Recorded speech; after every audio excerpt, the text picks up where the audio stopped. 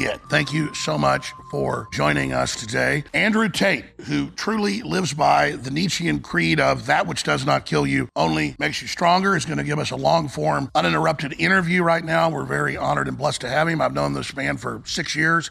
He has incredible integrity, and he's completely innocent of all the fraud that has been thrown at him. I personally have experienced the same tactics. So has President Trump. So has Julian Assange and others. This is how the CIA operates, and make no mistake, this is a CIA operation that has all the hallmarks, and Mr. Tate, I know, can recognize that as well because his father was in the Central Intelligence Agency and world champion chess player. He is a multi-time world champion, a heavyweight kickboxer, and of course, the most Googled man in the world. And when he stood up to Greta Thunberg and the carbon taxes, well, you know the rest of the story. So we're going to cover all the big political events in the world and the Trump indictments and the open borders and the global central bank digital currencies. We're going to cover the war in Ukraine. We're going to cover it all. But first, I want Andrew Tate on the record, uncensored, unfiltered, to our massive audience, and undoubtedly tens of millions more that are going to watch this, to talk about what's really happening to him and his team and where he believes all this is going and how we can support him. Andrew, great to have you with us. Brother, I've known you for such a long time. We've been talking the truth for so long. It feels like eternity. We've been screaming the truth to the world. And it's remarkable that we get proved right time and time again. And when we say something new is coming, people still look at us like we're crazy. I mean, how many times do we have to be correct before people understand they should listen to us before it's too late? Absolutely. I know that you've got to be careful, not that you've done anything wrong, but they spin everything you do. When they first arrested you, they spun it that, look, a pizza box. They found his secret lair as if you were hiding from anybody. You'd already been absolved of any wrongdoing 9 months before. That had been in the news, but now they were back again. So the listeners want to know how you're doing, what's coming up, and how they support you. Yeah, it's a pretty standardized tactic. Any man who is successful in the world is going to have a degree of history with females, and that's the way they attack you. It's an attack vector. You just named it. They did it to you. They've done it to Trump. They did it to Assange. They're trying to do it to me. As soon as they want to get rid of you, they will try and accuse you of the most heinous crimes, because sexual crimes are heinous. It slanders your name, which makes the process itself a punishment. It doesn't matter if you're found innocent at the end of it, because they've slandered you for years anyway. The process is a punishment, which is why they choose sexual crimes. They're also extremely subjective, hard to prove. They don't need any solid evidence, and they can go through your entire personal history and try and blackmail and bribe females who you once knew to turn on you in an attempt to destroy your life. So it's a very common tactic. I think anybody with a brain out there understands exactly what's happening to me and what this entire attempt against me is, because it's absolutely asinine and insane. Well, I've never talked about this until now, but 5 years ago, I went to the FBI when someone tried this on me, and I was able to catch them trying to frame me and saying, give me money or I'm going to do this. And later we learned that they were connected to the same three-letter agency that we've been having so many issues with. And so I do personally know what it's like. I haven't been caught in the ringer as bad as you have, but man, the way you've taken it, the way your brother's taken it, the way your team has taken it is just an example in stoic manliness. I mean, I'm sorry. Sounds like I'm kissing your ass, but it's just true. Yeah, I mean, absolutely. And it is scary, the fact that 2,000 women who I've known throughout my life, I'm 36 years old, 2,000 women were called and effectively offered bribes to turn on me. Effectively, it was, if you have a negative story about Andrew Tate, you'll get paid money. That's a bribe. They tried to bribe 2,000 women who know me, and they still couldn't manage to put together any kind of coherent case. They're so desperate for a case, the two victims they've identified have repeatedly said on camera, we are not victims. Candace Owens actually did a fantastic breakdown. Anyone who's interested in my case can do a full breakdown. Candace did it, and it shows everything. There's no victims, and they can't find anybody to turn on me. And it's crazy. I spent 3 months in jail, in a Romanian jail, which is not anything like a Western jail. It's truly a form of torture. And I sat there 5 months locked in my house. And all I can do is take it as a test from God and do my very best to be an example and show the world that when you truly stand up and truly try and inspire people to be anything more than slaves, they're going to come for you and they're going to attempt to destroy you. These people are merciless. They're merciless. They're genuinely evil. I was sitting in a jail cell suffering from what? For what? To protect who? They don't even have a single victim in the victim list. They don't even have a single woman who could take the stand against me. And they're still going to put all over the news I'm some sort of terrible person because the goal is to slander my name regardless of the outcome. And we have to pray that the judicial system of Romania does the right thing and throws all of this away. Well, when you're famous and successful, women throw themselves at you. But when you're famous, successful, and in great shape like you and your brother, I've been out with you guys, the women literally throw themselves at you. The idea that you're raping women is preposterous. Then they put out some old video of you spanking your girlfriend when she asked her to. I think I spanked my wife 2 nights ago. She asked me to. And then the woman comes out and says, no, it was a joke. And they call that evidence of you abusing a woman. It's ridiculous. It is ridiculous. And it's just weaponized virtue. The problem they're having is that we're telling the truth and we're repeatedly telling the truth. And we have morals and we have standards and we're standing up for what we know is right. And we're standing up for God and we're doing the right thing. So how do they attack us? It's very difficult to say we're not principled or intelligent or correct. So instead they have to say we're bad people. So to say somebody's a bad person, what you do is you weaponize a virtue. You say he's misogynistic or he's homophobic, or you find some virtue and you put it into a bullet and you shoot it at them. And it's all just character assassination tactics. They can't say we lie because we tell the truth. And we keep repeatedly being proven telling the truth. So instead, they have to assassinate our characters. That is their primary goal and objective. And that's why the process itself is a punishment. I tell you, the BBC, in the 18 months, the BBC have been printing about me being a human trafficker because they've done an article a day, every day for 18 months. 3 staff members of the BBC have been caught committing sexual crimes. 3 of their own staff. It's mentioned for a day, maximum 2, and then it goes away. And here I am 18 months later, still going through the grinder of endless character assassination. It's insane. You're either on their team and they protect you, or you're against them on the side of God and truth, and they're absolutely out to destroy you. Every single thing the MSM say is a fucking lie, and I apologize for swearing, but it is a lie. Everything I read in these papers, all of it is a lie, head to toe. No, it is a damn fucking lie. And at a certain base level, though, you've got to have a feeling of success and satisfaction to be the most demonized person in the world now, even surpassing myself and in many cases Donald Trump, and to have school curriculum, not just in the UK, but now it's turning out around the West, teaching young boys that you're bad and they shouldn't read you or watch you or listen to you. Don't these idiots know it's having the opposite effect? When I'm at a grocery store or at church, teenagers run up and say, oh, Andrew Tate. Don't they know this is backfiring? Well, absolutely it's backfiring, because that's the worst thing you do to a teenage boy, say, don't watch this man. And the thing that they don't understand, because these people are so disconnected from reality, all of these people are genuinely disconnected. They don't understand that my message makes people feel better.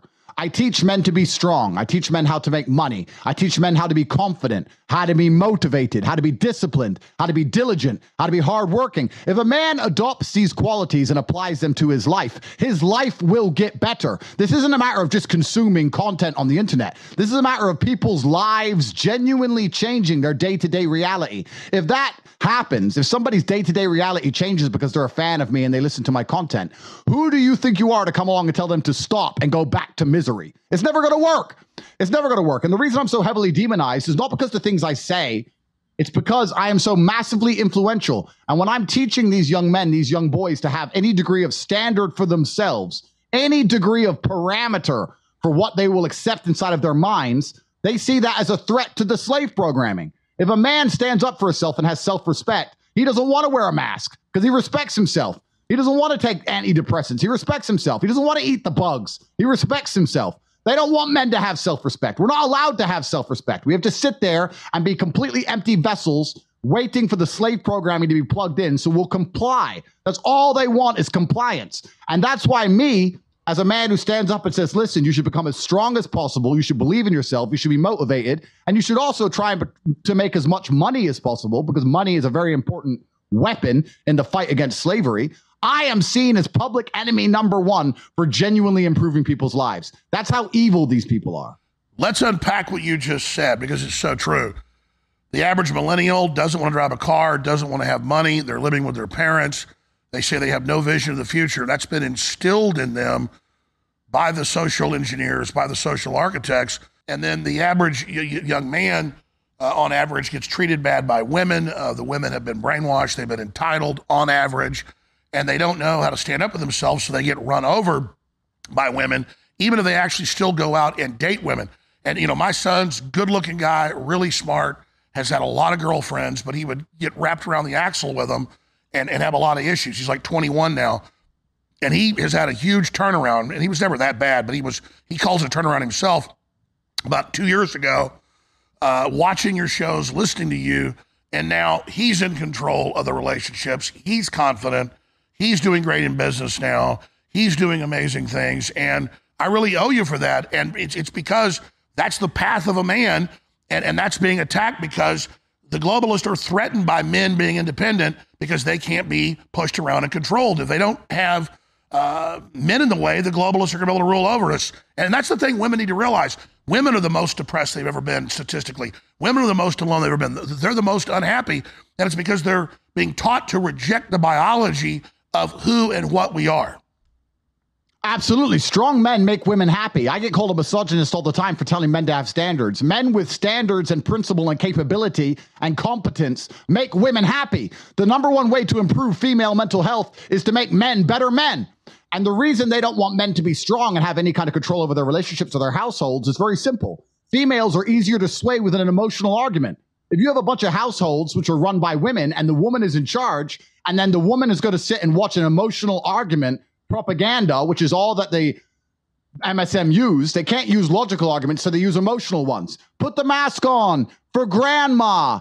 Well, grandma's 98, and 98-year-olds unfortunately die of diseases. And telling a 6-year-old kid to put a mask on, or a 21-year-old strong man to put a mask on because 98-year-old grandma might get sick doesn't even make any logical sense. But it's an emotional argument, and women fall for emotional arguments easier than men. So how do you control a populace? It's very simple. You subdue the men, you make the women in charge, you make it a matriarchy, and then you use emotional arguments via the propaganda mechanisms because women are more likely to agree with them, and then you have the entire population under control. That's why it's done on purpose. They don't want a man to have any degree of control over anything in his life. Even his own house. You can't be the king of your own household anymore.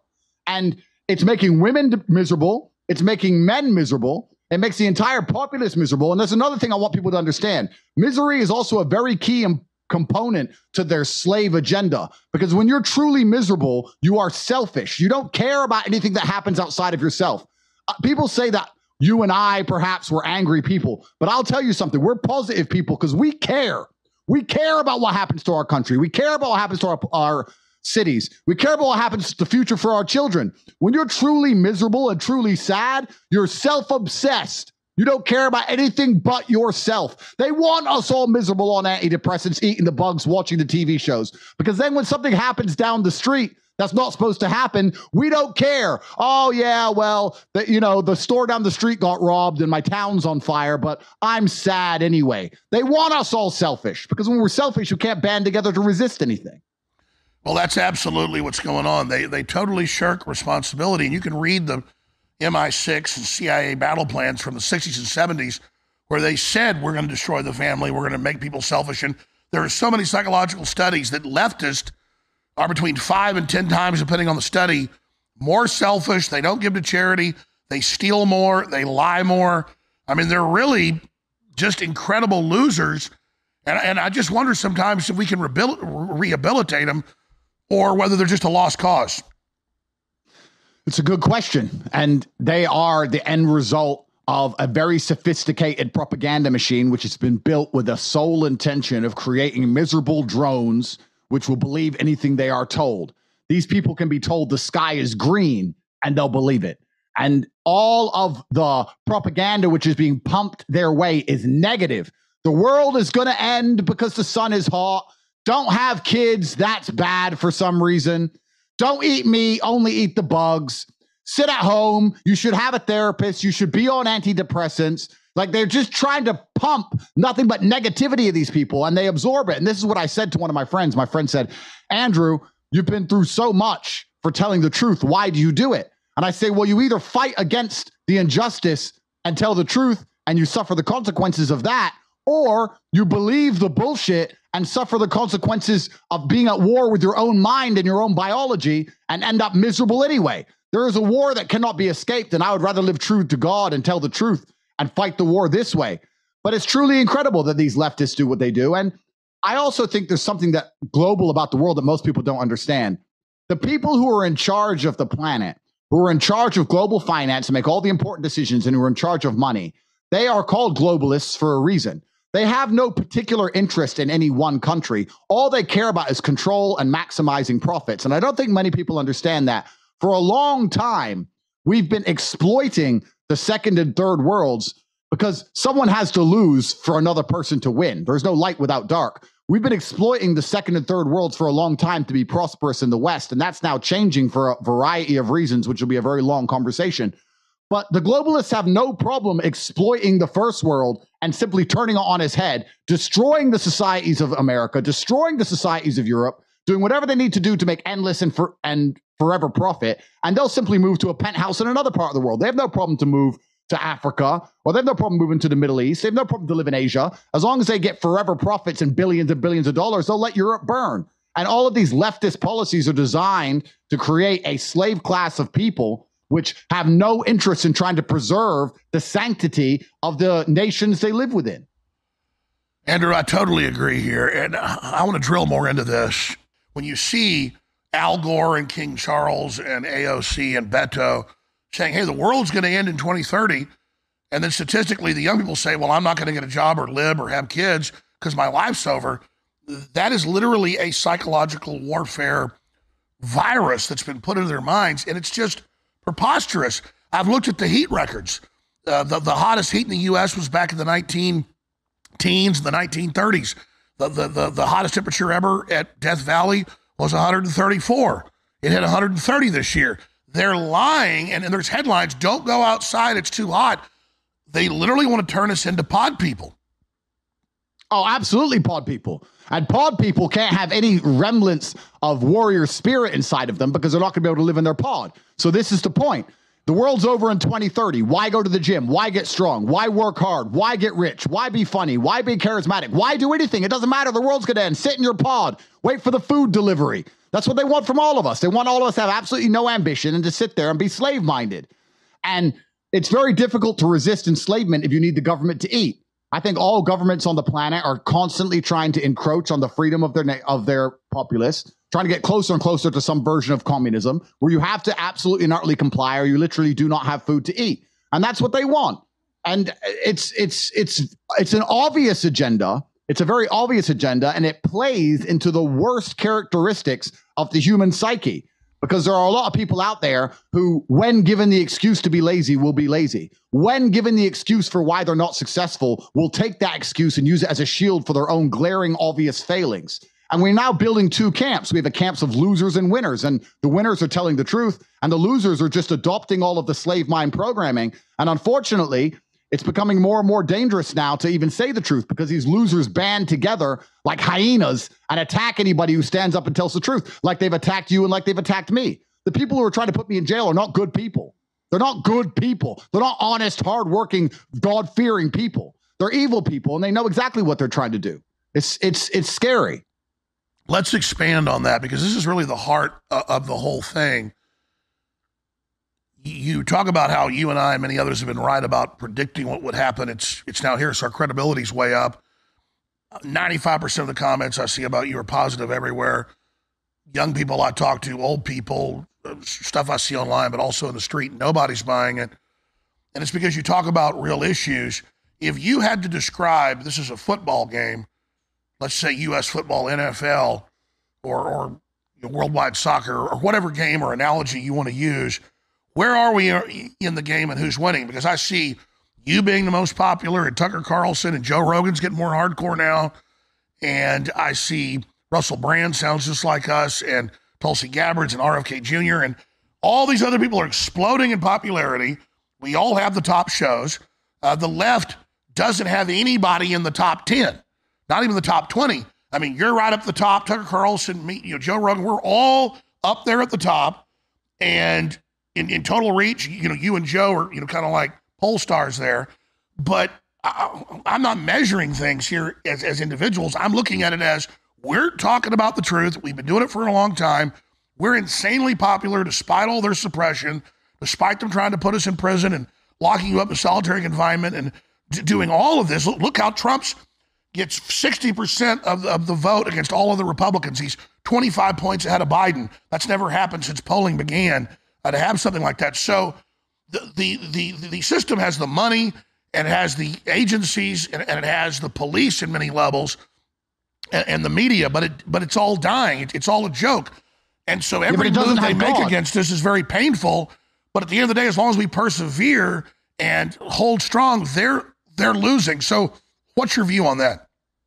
Absolutely. They don't have God on their side. The moral arc of the universe bends towards truth. It takes unlimited energy to continue to propagate a lie. It's very difficult to do. It goes against the law of physics. If you put a lie into the universe, you need to continually push that lie to keep it afloat. It's like a hot air balloon. You need to keep that engine running. You need to keep the flame going permanently to keep it floating. Because as long as people use their own eyes and their own senses and eventually begin to think, the lie is going to sink and it's going to disappear.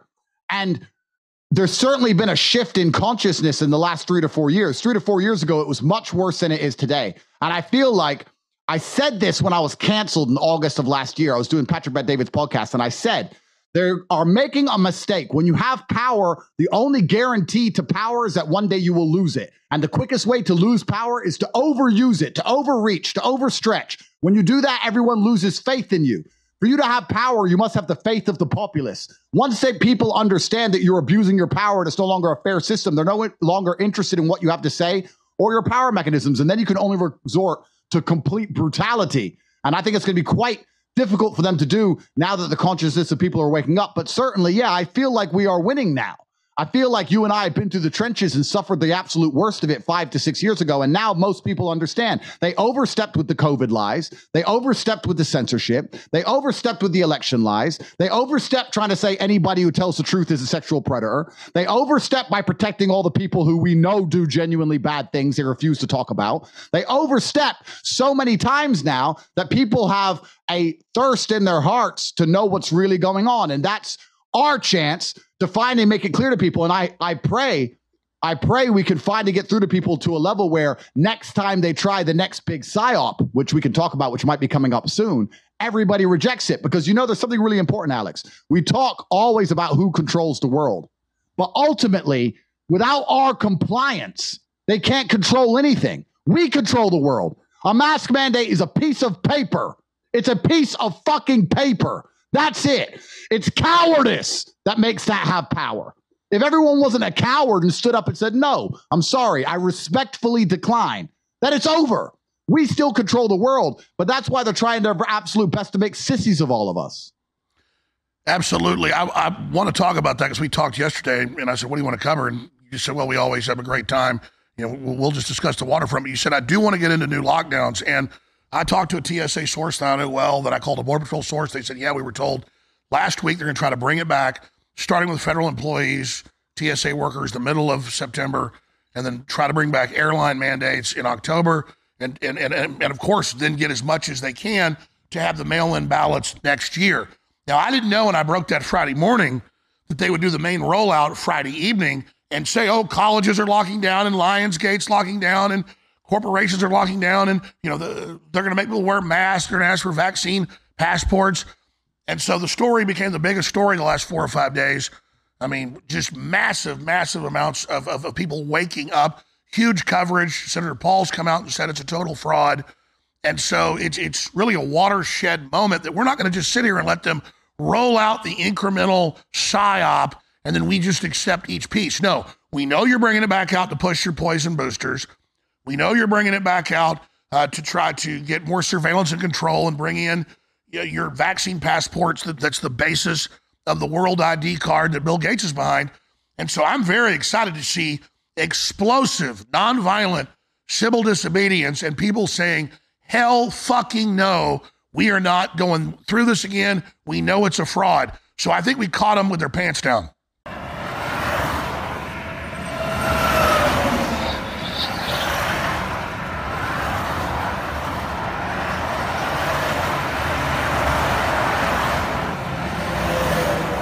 Tate Pledge is funded 100% by me. This is my personal money.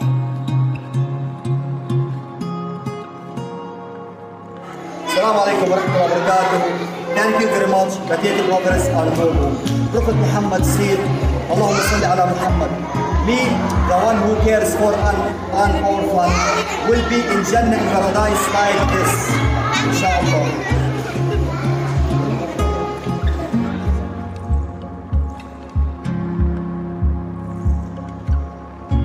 السلام عليكم. بدي صوت السلام عليكم. السلام عليكم. قولوا عمو أنتيو. عمو أنتيو. أندريسيا. أندريسيا. السلام عليكم my bro. Which will be donated to Tate Pledge, which will be used to feed children in war-torn countries.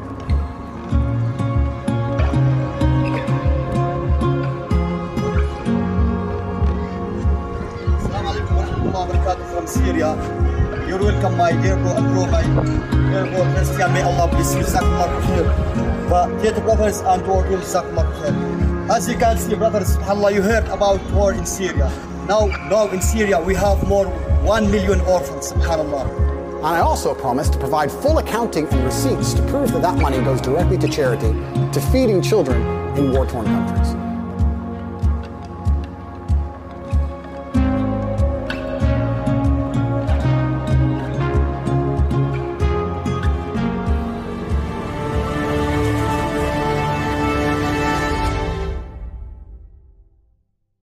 And you know, it's very interesting we say this because I don't want anyone to think we're inciting violence because that's not what we're doing. Even during the last COVID lockdown, you can resist so easily in a non-violent way. If I went into a store and they said, "Do you have a mask? Put a mask on." "Don't have one, sorry." "Okay, I'll give you one." "Okay, give me one." And then I wouldn't walk over to take it. No, I stand there and make them walk across the store to give it to me. Then I take it and I half hang it on my ear and I don't wear it properly.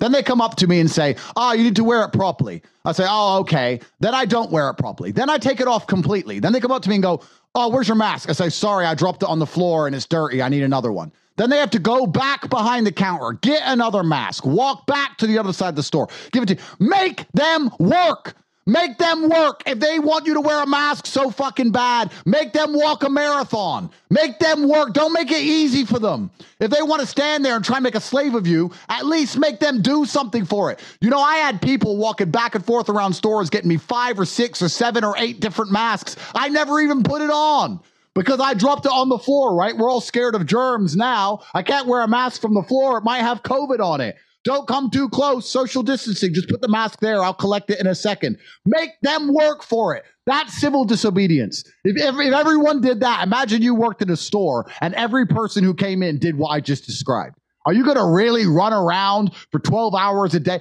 You'll give up after 2 hours. But the reason it doesn't happen, the reason they get away with this is because everybody just complies. Mask on. Okay. Like, I'm not describing anything violent. I'm not describing anything that will get you arrested. I'm not describing anything that will even cause an argument. I'm just talking about using your fucking brain and having some balls. And it's very important if they try and bring this back. I really pray that this will be a breaking point for their entire apparatus, because I think enough people are awake now to absolutely and utterly resist. That was a huge psyop. And I love to think, and I hope I'm right, I love to think that anybody who lived through that has learned their lesson. And like I said, the number one guarantee of power is that you'll lose it, because eventually with power, you will overstep and you will overreach. And if they try another lockdown, another pandemic, I think it's the biggest overreach they could possibly try. So I hope they do it. And I hope that people do what they're supposed to do, which is say no. I totally agree with you. And undoubtedly they're going to try it, not out of strength, but out of weakness. On your radar, Andrew Tate, what else do you think the deep state has in its hip pocket? We know lawfare, trying to put you and Trump and everybody else in prison, trying to sue us all into oblivion. But we're, the lead folks at the tip of the spear. What else is the deep state going to pull? I've seen Klaus Schwab hyping cyber attacks, power outages. I've seen them hyping a stock market crash. I've seen them now sending F-16s to Ukraine, even though they now admit that the Russians have basically destroyed the Ukrainian military. Yeah, so it's kind of scary because we are the tip of the spear. And when you're the leader, when you're the lead of the charge, they want you dead first, right? It's kind of like the old adage. They said, if 5 guys are going to start a fight on you, hit the biggest one first. And that's why they're coming for men like us, because they know we're inspiring a resistance. And the resistance we're inspiring is nothing more than self-respect and parameters for what you'll accept from a government, and to stand up and say, I'm a sovereign individual and I'm allowed to decide what goes in my blood. Imagine thinking you're not allowed to decide what goes inside of your own blood. Imagine waking up and saying, my blood is not mine. It belongs to the government. It's absolutely insane. But what they're going to try and do next is control the money. Because when they control the money, they can control where you go and they can control whether you eat or not. And I don't know about anybody else, but I can tell you from my own personal experience, in the last 3 to 4 years, the banking sector has become more strict than it's ever been. It's become harder and harder to not only make money, but move money and have money. 10 years ago, if you wanted to do $1 million wire, it was a headache. Nowadays, if you want to do $1 million wire internationally, let's say I want to say $1 million to, I don't know, Turkey or Qatar or Australia, anywhere, the amount of headache, paperwork, delays, it's nearly impossible to do. It's getting harder and harder because they want to control the money. If they control the money, they control absolutely not only everything else by extension. So it's CBDCs that's coming. The banking system locking people down for dissidents, we already know is happening. And once they control the money, then they're going to come along and say, don't worry, you're allowed money if you do this. And from there, they're going to expand out. I don't think most people understand that absolutely every single thing they talk about propagating and pushing to the populace is a Trojan horse. I was arguing about climate change with someone the other day, and I said, listen, I love the environment. I would hate for nature to be destroyed. I love nature. Nobody with a sane mind dislikes nature. The problem is we can't make any laws to protect nature because every single time we do, they Trojan horse it with some garbage that has nothing to do with the actual issue and is purely agenda driven to destroy my life and make me a slave.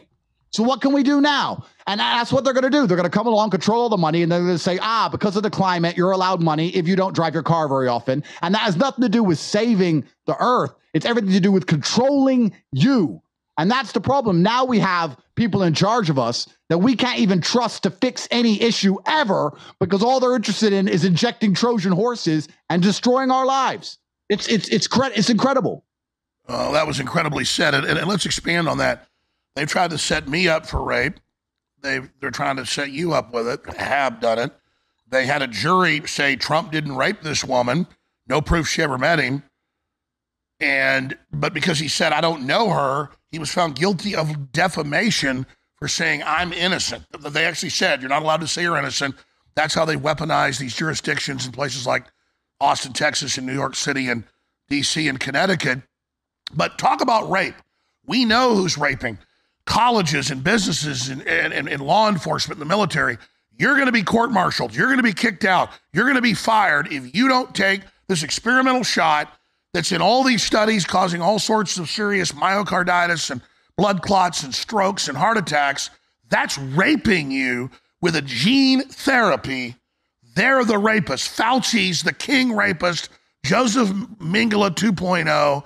And can you just speak to that? They're accusing any strong man of supposedly abusing women, like the Gillette commercials where they had in the Super Bowl a few years ago where a guy in a coffee shop goes over and asks a girl out. The other guy grabs him and says, that's rape. Don't talk to a woman. But then drag queen story time, convicted pedophiles in many cases, in G-strings with little kids bouncing on their knee and rubbing up against a little kid.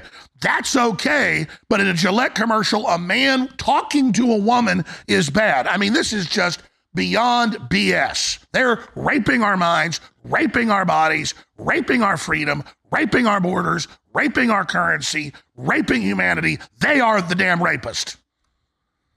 Absolutely, because rape, the whole idea of rape is an act without consent.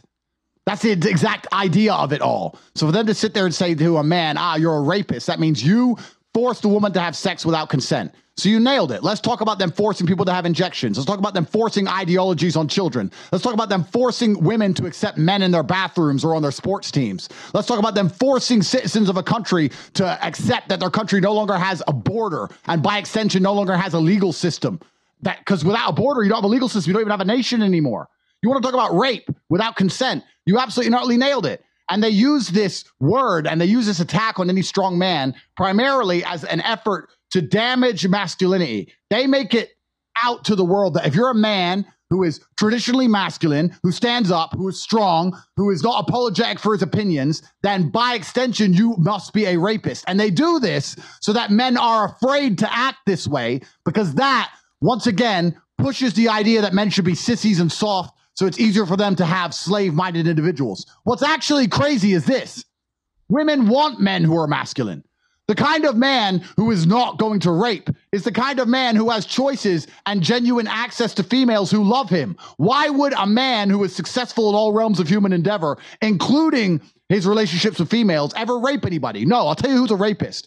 The liberal who eats the bugs, who's fat and ugly, with no personality, who's sad on antidepressants. No woman wants him. He's the kind of guy who has to rape to have sex, not the traditionally masculine, toxically male, the man they try and say. So it's absolutely and utterly, it's a mind attack. It's a psyop by saying if you stand up and you have muscles and you have a nice car and you're rich and you're strong and you have opinions and you say, yeah, this is what I believe and I'm not sorry for it, that means you are a bad person and by extension a rapist. And what they're trying to do is stop men from acting that way. They want all of us afraid. Without fear, none of this works. I think it was Goebbels who said it. I don't know if your research team can find it. Goebbels said it. You lie and you lie on repeat and you make them afraid. And that's all you have to do. Nazi Germany literally said the exact same thing. And look what they did to the world. And it's amazing that the tactics haven't changed. The apparatus, the MSM hasn't changed. It's the same game. It's exactly the same game it's always been. People seem to walk away having a good time. Start them young, right? I want to shift gears back to you because I know you shouldn't get into the case too much, but it's come out in the news that basically everybody said, no, it's all made up, or one or two just won't even testify, and the stories have all fallen apart. What's the time frame here? How do we support you? Because we've got a lot more of the interview coming up. You've been gracious to give us an hour and a half, but I just want to get it on record that you are under attack because you're confident, you're strong, you're in this position, you're not backing down, you've got a great attitude. But at the same time, people need to know that if we don't support you, we don't spread the word, we're basically aiding the enemy to take you down. So how do we nonviolently, peacefully support you and your brother? Absolutely. I super appreciate that. I ask everyone to please go to cobratate.com and sign up for my completely free email list. And that's a fantastic way to support me. And I keep everybody updated with my case. A very quick 1-minute version of my case is as follows. An American girl was sponsored by a liberal NGO to come over here. She visited for 5 days and then accused me of kidnap. She's accused 7 other men of kidnap in her life. One of them actually killed himself from the pressure. So she is a professional. The Romanian authorities reacted to her phone call as they should. To be fair to them, when a woman says she's kidnapped, came into the house, realized no one was kidnapped, released us after 2 hours. That was in April last year. For the 9 months after that, we were followed at direction of a foreign intelligence agency, which was commanding Romania to do so. We were arrested again and accused of human trafficking because 2 girls we know, we helped them make TikTok videos. We told them how to be popular on TikTok. Yes, you heard me correctly. We helped some of our friends be popular on TikTok. Then these 2 girls were supposedly victims. Those 2 girls have come out with videos saying we are not victims. They've made 10 videos saying we are not victims. We do not want the Tates in jail. They have never hurt us. They are our friends, and the state is saying they are brainwashed. So the current case against me has nobody in the stand against me. The 2 victims on my side, and the state trying to put me in jail for 10 years for helping my friends make videos on TikTok. And that's all on record now. Everything you said is on record. The problem is now you have a government that doesn't want to be proven wrong. That's why this is so dangerous. That's right. That's right. This is a very important point now. Romania doesn't want to be proven wrong. And I don't hold any ill will against Romania. I have to be honest. I mean, I've lived here for a very long time. I know Romania very well. No, you've been a big booster of it. People love it. I'm a big booster of it. I'm a big booster of Romania, and I know they're traditionally conservatively minded. I think there's someone else behind this whole game.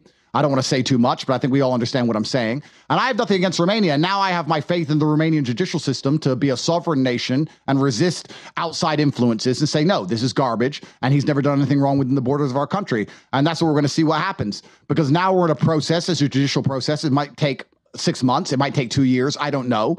I think distance from the event is probably a tactic that is in the minds of the people who understand that nobody believes this anymore. But we're going to have to see what happens. And I have to put my faith in God and my faith in the Romanian judicial system, because I don't think it's their fault. I think someone from the outside said, get him. And they tried very hard, but I'm a good person. And usually what happens when you investigate someone for 18 months to the level they've investigated me is you find something. Normally what happens is they find what they want. The problem with me is they couldn't find anything. So now we're in this very unique scenario where they've tried very hard. They couldn't find what they wanted. And we're going to court with absolute garbage. And we're going to have to see how this all plays out. But To answer the question, the initial question, I really super appreciate the support. Please, everybody go to CobraTate.com. My email list is completely free, and I keep everybody updated on the case and how they can support me. All right, I've got 1,000 questions in the roughly 45 minutes we've got left here, but where do you want to go next?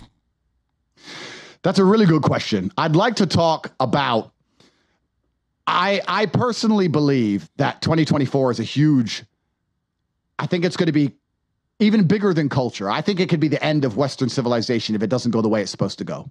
I really think it's the final chance. And I don't want to be assassinated, and I certainly would never kill myself, but I think it would be an interesting conversation for us to talk about whether they are going to be able to do again what they did before. Because if they don't, they're going to lose. And I think that caged, desperate tigers, cornered tigers are sometimes the most dangerous. And I don't know what they have up their sleeve. What are they going to possibly even try? Because if we lose in 2024, it's over for the whole idea of democracy. It's over for the whole idea of belief in the system. It's over for the whole Western world. It's over for the dollar. It's over for everything, isn't it? I was watching the election in real time. Me and Tristan argued about this. Tristan goes, Trump's going to kill it. I said, no, they're going to rig it. And even my brother goes, you can't rig the U.S. election. I said, watch this. We're watching it. For the first time in history, ladies and gentlemen, for the first time in history, never done before, they stop counting. A water pipe has burst in Georgia. A court ruling in Nevada says that because of the way the polls were done, we need 24 hours for the bunch of garbage legislation. Right. I'm telling you why. Burst pipes, bullshit. And then overnight, they open up all the mail-in ballots, and Joe Biden's ahead now. What's funny is they opened up the mail-in ballots, and in some states it's like 300,000 he was losing by, and they're all 100% for Joe Biden. 300,000 votes, not one for Trump, not one for the independent candidates, every single one for Joe Biden. But we need to check the source. Okay, I'll show you the graph. Yes. I've shown you a graph which shows, because they're stupid enough that the graph actually shows the votes, right? And you can see that at 4 a.m. on a random Wednesday, Biden goes zoop, straight up. This is fucking rigging. This is election rigging. If you had to flip a coin and get heads 300,000 times in a row, what's the odds of that happening? Considering that every other state, it was 58%, 56%, 57%. 100% of every single mail-in vote was for Joe Biden. This is obviously rigged. You can see it on the graph. This is a rigging. And then, we're just getting started, my friend. So then Trump goes, this is rigging. This is the state of Wisconsin, right? Correct. Trump's winning, and bang, this happens at 4 a.m. overnight. Boom, straight up. How is that not rigged? Well, that's right. The multinational corporations are trying to bring in a global cashless society and sew it up and make everybody else poor as a tool of control. Mexico isn't poor because they don't have smart people or resources. The system decided to keep people poor and have a tiny elite. America's the only country that consciously decided to try to make everybody wealthy if they worked hard.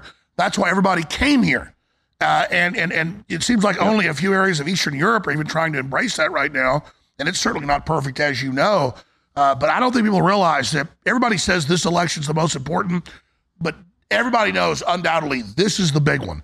This is the big enchilada. And you're stalwart, not backing down in the face of all this. Trump's not backing down. Watching him in 4 indictments, facing 700 years in jail, totally indicting him in Georgia. It's in the indictment for tweeting about how they shut down the Atlanta County counting facility. They say we didn't do that. They announced it in a press conference and closed it and kept voting. I mean, even if Trump's got issues and he's not perfect, to watch him being crucified and being so confident, so strong like you, it's not an act.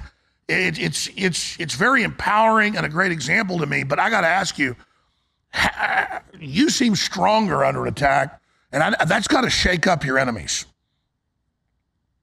Well, that's the thing, because they want me to cower or cuck. What they're trying to do is, because I inspire so many people, if they can break me, they can break the souls of millions of people by extension. And also what they're trying to do, they're hoping that I will believe I can reason with these psychopaths. I don't think I can reason with people who hate me. They hate me. They hate everything I stand for. They hate the way I walk. They hate the way I look. They hate the way I think. They hate my ideas. They hate my relationships with my brother. They hate my friends. They hate everything about me. I have no interest in trying to reason with them. I'm not going to stand up and say, well, maybe if I talk a little bit softer, they'll be nice to me. No, I don't operate under that frame. It's like Churchill. Churchill said, no, we're not going to negotiate with Hitler. There's no point in negotiating with this man. We shall go on to the end. We shall fight in France. We shall fight on the seas and oceans. We shall fight with growing confidence and growing strength in the air. We shall defend our island, whatever the cost may be. We shall fight on the beaches. We shall fight on the landing grounds. We shall fight in the fields and in the streets. We shall fight in the hills. We shall never surrender. I'm not here to negotiate with anybody. If you're going to destroy me, do it. I'm going to hold my head high. I'm going to walk into court with my head held high before I get dragged off to jail. I'm not going to cuck or cower because that's a spiritual loss. You can do what you want to my body. You can put me in jail, but you won't break my spirit. A spiritual victory is enough for me. I know I'm innocent. I know I've done nothing wrong. I know I tell the truth. I know I help people. I'm not going to back down or cower or give up. And Trump knows he's innocent too. And sometimes in these scenarios where you don't stand a chance, technically, legally, when you're dealing with the apparatus of man, which has been rigged against you because humans are imperfect, all you can do is look to God and understand the truth of your heart, the truth of your soul, and aim for a spiritual victory. And you have a spiritual victory of a man, as a man, by having your head held high. If they were about to shoot me in the head by firing squad, I would go down with my head held high with a smile on my face. I'm not going to fucking cry. You're going to shoot me anyway. You're going to shoot me anyway. So they're going to do what they're going to do to me, and they're going to do what they do to Trump anyway. The best thing we can do is act like men, because that pleases God. And you know what's funny? What's funny about the world is if you please God, if you act with honor and integrity and you do the right thing, and God likes you, it's amazing how favored you become. Some people will call it lucky. I don't call it that. I call it favored. When you act the right way, it's amazing what God will give you. And almost sometimes in impossible odds, you manage to pull it off. And people go, how did they do that? Because you made God happy.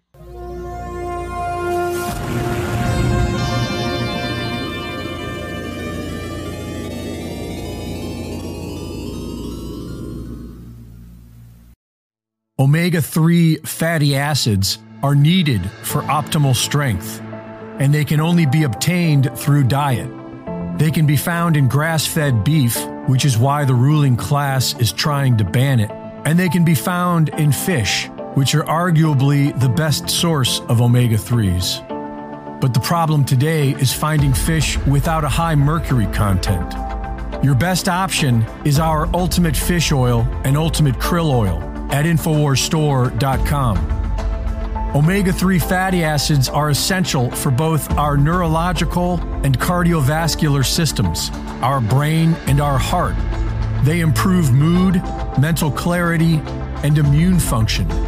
Get your essential omega-3 fatty acids from the best sources available, Ultimate Fish Oil and Ultimate Krill Oil. Get some today at InfoWarsStore.com.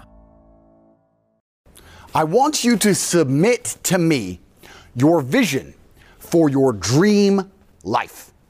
Every time I ask somebody what their dream life is, they give a very lazy, sloppy answer. Well, I want to be rich. How rich? What does rich mean? How much money? Is it in liquid cash? Is it in stocks? Is it in crypto? In which country is it held? How do you diversify to protect yourself against matrix attacks? Who's your accountant? What's the name of the banks your money's held in? What are you going to buy? For you to become rich and successful is going to require pain and suffering. And you have to understand exactly what your dream life is to make the pain and suffering worthwhile. Think about it. Have you ever been to the gym and seen a person in fantastic physical condition? They're strong, they're ripped, they're large. And you say to them, how did you get so big and strong? And they say, I don't know. Oops, it kind of just happened. Or have you ever found a really rich man or a very successful man and said, how did you become rich and successful? And he goes, I don't know, bro. I just woke up one day and it kind of happened and now I'm living my dream life. No, there is a very detailed plan and roadmap. For you to become strong, you must eat a certain way. You must train a certain way. For you to become rich, you must earn money a certain way. You must understand exactly how you're going to make money, whether you're going to be a public-facing figure like me or a man of the shadows with millions of dollars, unknown, but extremely powerful. You have to design your dream life. What house are you going to live in? Who's your woman going to be? Is she blonde? Is she brunette? What car are you going to drive? Have you even gone on the internet and spec'd your car? You can design your dream car right now for free on the internet, and you can choose the color. You can choose the wheels. You can choose the carbon. Is it a Lamborghini? Is it a Ferrari? Is it a McLaren? How much does it cost to the dollar. You talk about your dream life. You don't even know what your dream life is. How do you expect to get to a destination when you don't know where you're going? Do you understand? I designed my dream life long ago, before I was known, before I had anything. And I worked very hard with a very concise, very detailed plan to ensure I ended up exactly where I wanted to be. And you're not going to end up where you want to be if you don't know where it is. So, for that reason, I want you to submit to me your dream life. I want you to be as detailed as possible. Do you have children? What house you're in? What your woman looks like? What's her personality like? Where did you meet her? What kind of person is she? What car do you drive? Who are your friends? Who are your network? What kind of men are you hanging around with? How are you making money? Are you known? Are you not known?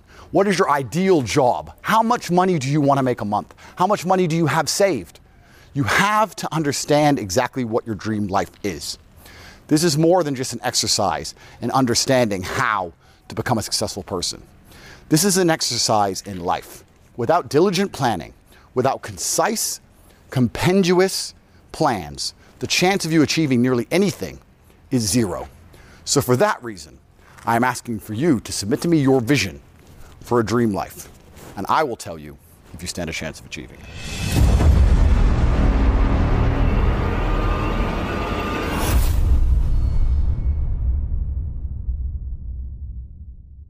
On March 6, 2001, Alex Jones first predicted the September 11th attack on the World Trade Center. You've got an element of the FBI and these war game scenarios where they can remote control a 747 and they're going to crash it into the World Trade Center. While other networks lie to you about what's happening now, InfoWars tells you the truth about what's happening next.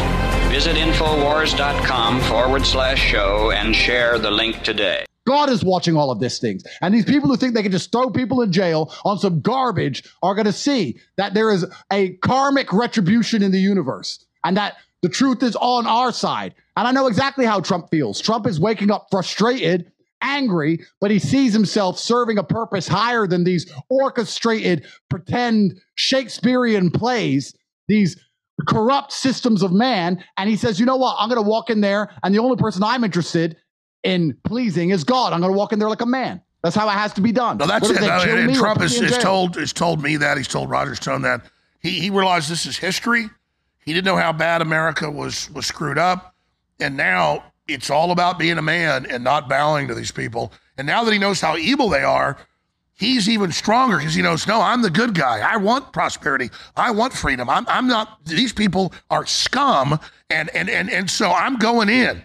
It's like a game of chicken, and we're not going to turn off the road one way or another. The good guys have always been losing, Alex. Think about it. Any video game, you're the good guy. The boss has more health. Look at World War II. England was surrounded by itself. The good guys have always been losing. The harder they hammer somebody with a genuine warrior spirit when they know they're telling the truth. It's always been this way since the dawn of human time. It's never been the good guys have the bad guys completely outnumbered and it's an easy fight for the good guys. It just doesn't work that way. It seems to be that evil always has the advantage, but somehow good wins in the end. It's always been that way. And when you know you're on the side of truth, you have to understand that's how it's always been. You can't be a king without having people try to take your empire. It's happened to you, it's happened to me, it's happening to Trump. And every single point in human history, if you were a king and you had lands and you had an empire, there were people outside of your empire prodding the defenses and trying to find a way to attack you and chop your head off. If you're going to tell the truth and be a king with an empire, they're going to come for you. You either have to shut up and work in Starbucks to take your injections, or you can wake up and be a man and understand that war is certain, battle is certain, victory is certain if you believe in God. And there's going to be times where it's going to be rough. There's going to be temporary losses in the battle, but we can win the war. And this is how it has to be done. Well, absolutely. And we're totally simpatico because we're telling the truth here. Right before you went on that incredible layout there that you just did, that grand slam, I was about to say, because I've read the writings of George Washington, his hundreds of letters, they're in the Library of Congress. It's incredible. He talks about the Illuminati and just it's amazing. And I mean, I read basically all of them that I could read. Some are so blurred you can't read them, but there's been books published with them reposted. And he literally gave the same speech you just said. 6-year war with the greatest empire the world's ever seen. No one had beaten them. They beat Napoleon just a few years later. And George Washington said, they're in the wrong. They're enslaving us. I'm going to persevere. I'm not going to back down. Good is always outnumbered at first. I trust in God. There's a famous paintings that have been done of George Washington praying in the snow, because he would really sometimes pray for like hours. They'd come into his tent to be praying, and he had a vision that they would win. He went 5.5 years, total defeat, but persevered, and then all of a sudden they won every battle after that. All of a sudden there was wind in their sails. All of a sudden everything cleared, and he was one of the richest men in America at that point, self-made, despite the fact the Lords tried to block him and stuff, and he spent his whole fortune on the war. He paid the troops the first few years. They put him as a general because he'd bankroll it, and they literally, a third of the people in the Declaration of Independence got put in prison or killed. Their families put on prison ships. They went through hell, but man, the victory was that much sweeter, and it's exactly what you just said. Good is never the big, powerful thing in Satan's world. We're always the upstart. We're always the ragtag band. We're always the rebels, and that's what defines us. But for each one of our men is worth 100 of theirs. Absolutely, because we have genuine conviction. And that's why it's interesting. We could tie this back to something we said earlier. You just named how George Washington paid the troops, and it's so interesting. This is why they're trying to control all the money. It's kind of funny. I got told by somebody, I won't say who, but they come to me and they said, Andrew, the reason that they are so threatened by you is because you are a genuine attack on the educational system of nations. The reason they talk about you in British schools to not listen to you is because you're teaching young boys to learn things that actually matter, to actually change their lives, and how to make money online, how to become financially successful. I have 16, 17-year-old kids in my programs making more than their teachers, and they're threatened by that because when you have money, you can resist. There's another big thing we don't talk about. In fact, a lot of mainstream conservatives, which I don't even bother mentioning them, attacked me saying I'm materialistic. I said, listen, if you want to fight a war, you need money. You need money to fight a war. I want all of my fans to be as rich and strong as possible because that makes them good soldiers. It's very hard to resist the vaccine if you need to go to work to pay the rent. You need money to resist these things. And that's another thing that's very important. I don't think it's mentioned often enough. That's why they're trying to control global finance and trying to restrict it so heavily, because they need all of us absolutely. No, I totally agree. Just interject here. Yeah, the Clinton Foundation, not their global foundation, but their national library, WorldNet Daily sued them like 10 years ago, took years to get it. They got millions of documents in FOIA. And the number one things when the Clintons came in, the Carnegie Endowment and the Ford Foundation, the Rockefeller Foundation, the CIA, was we can't let conservatives or nationalists or nuclear families have money because they are intrinsically common sense and conservative, and they'll form their own communities. And they listed a few little film producing companies and a few magazine companies that were conservative and saying we've got to shut them down. Little companies, because they knew the acorn would grow into a mighty tree. And exactly right. One good thing the left is really powerful at is flooding money into their causes because they know. Then they guilt us for trying to build up capital to fight them. And exactly, if George Washington, as a teenager, hadn't gone out and risked his life being a surveyor into the Western frontier and been in a bunch of battles before he was even commissioned in the militia and then later in the military for the British, he would not have been that rich man, literally self-made. And that's why he was so pissed at the British, because you had to go to a lord to sell a piece of property or to bring in a ship or to bring in products. And he got tired of literally inbred, retarded British lords getting a piece of his money. And so when he had that money, he then bet it all on the craps table for America. And so he wasn't just the general, he was the financier. And that's what it's about. If he wouldn't have had that money that he literally made as a teenager and a young man, risking his life. Because, the French, it's in a few books, he never bragged about it. George Washington was out there with a tomahawk and a gun, killing people every day trying to stop him surveying land. And you could say, oh, he's a conqueror, oh, he's a usurper. Well, he was out there fighting badass Native Americans. I mean, he wasn't playing games. Yep. So the point is that this guy was like Conan the Barbarian, but they didn't have movies, the internet back then. We don't know all the stuff he did. So we had to go out and literally make this treasure, do this, then lead our country to its birth and victory. That is a top gangster. Yeah, absolutely. And this is another thing. And I say to people when they say, how do we win this war? I say it's a spiritual war. You need to believe in God. You need to be a good person. You need to be physically strong, mentally strong. And you need to work as hard as possible and become financially successful. The left have money because they print money.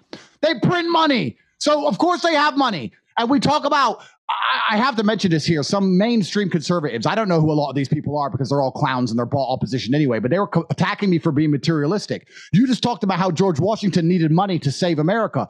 The reason young boys listen to me is because I have a private jet and a bunch of fancy cars and a big house. The reason I can inspire young men to get up and work hard, to be diligent and be hardworking and disciplined is because I have such a fantastic life. If I didn't have these things, they wouldn't be inspired by me. And money is what it takes to win wars. What are we sending to Ukraine? Money. We're sending money. So to sit there and say as conservatives, we shouldn't be materialistic, you're just buying into the garbage that the left want. They don't want any of us to have any kind of finance. Because when you have no finance, it's easy to bankrupt you. Listen, Alex, when I was the most Googled man in the world, do you think I weren't approached by a bunch of mainstream companies? I'm the most Googled man in the world amongst one of the most profitable demographics on the planet. Young men from 15 to 35. I was offered $30 million, $25 million, $45 million to sell my soul, to shut up about certain subjects and be sponsored by X company. I was offered unlimited money to be quiet, and I said no. Why? Because I already have money. You can't buy a man who already has money. And that's another thing they're very afraid of. They're afraid of people who are self-financed. That's one of the reasons they're afraid of Trump. He doesn't need your stupid donors. He doesn't need your garbage. He has his own money. And that's another thing you have to be very, very careful of and understand in this war. It's a spiritual war, but it's also a very financial war. They want the conservatives flat broke because then there's very little we can do. What you said is so powerful, and we're totally simpatico because that's exactly what I was thinking of. 170 billion, at least to Ukraine. Money is fuel in your tank. Money is the symbol of energy that allows you to have mobility. If your dad was a world champion chess player. I know you're a great chess player. I'm a terrible one, but I understand the game. If you couldn't move your pieces, you could never even play the game. Correct. So imagine if the chess pieces didn't even have energy to move. That's where they want us, isolated, back to the pod. Absolutely. Back to the pod. So this is what we have to do to truly win this war. I believe spiritually people's minds are awakening and they're starting to understand all the MSM does is lie. Then what we have to do is make sure that everybody who follows us genuinely feels an absolute increase in the living conditions, and they feel more positive and they feel more disciplined and hardworking, and their real life outside of the internet actually improves. And the third thing is, I believe I have a responsibility to try and make every single person who believes in me and follows me, helping them in every way possible, and one of them is financial. I think that's the way we win this war. I think that when all of the capital is owned by people who are sensible, then it's going to be a lot harder for them to enslave us. And unfortunately, right now, the capital is owned by people who are only interested in control. And when you want to control people, you have to remove their sensibilities. Because if someone has sensibilities, they have parameters. They have limits. If you don't want people with limits, if you're in charge of the world and you want to control everybody, you want to remove their sensibility so they have no limit, so you can tell them some absolute garbage. You can tell them to put a mask on and stay in their house and be afraid of the common cold. That's what you want. So we need to make sure the people with sensibilities are as well funded as possible, are as physically strong as possible, and are as spiritually strong as possible, and are brave. And that's why people like Trump and I and you, we have a duty to God to live by example, to show that you can approach these situations with bravery. You have to be a man about all of this. Otherwise, you may as well just go get in the pod and pray they don't kill you. Gut level, I asked you the question earlier and you elaborated on it, but you didn't specifically answer because the question was 3 minutes long. Is humanity winning right now, or are we at a stalemate? Where would you say we are? I do believe that there's been a shift in consciousness, and I do believe we are winning. However, I can give two answers. I can give a very positive answer, and I can also give a pessimistic answer. Give us both. Give us, because that's the way the world works. There's always two directions. Yeah. So my pessimistic answer is as follows. I believe the people who are in charge of the world are genuinely in charge of the entire world. I believe they set up structures to allow one populace to benefit off the exploitation of another populace. I believe that the populace which is exploited is usually the most ignorant one. And I think that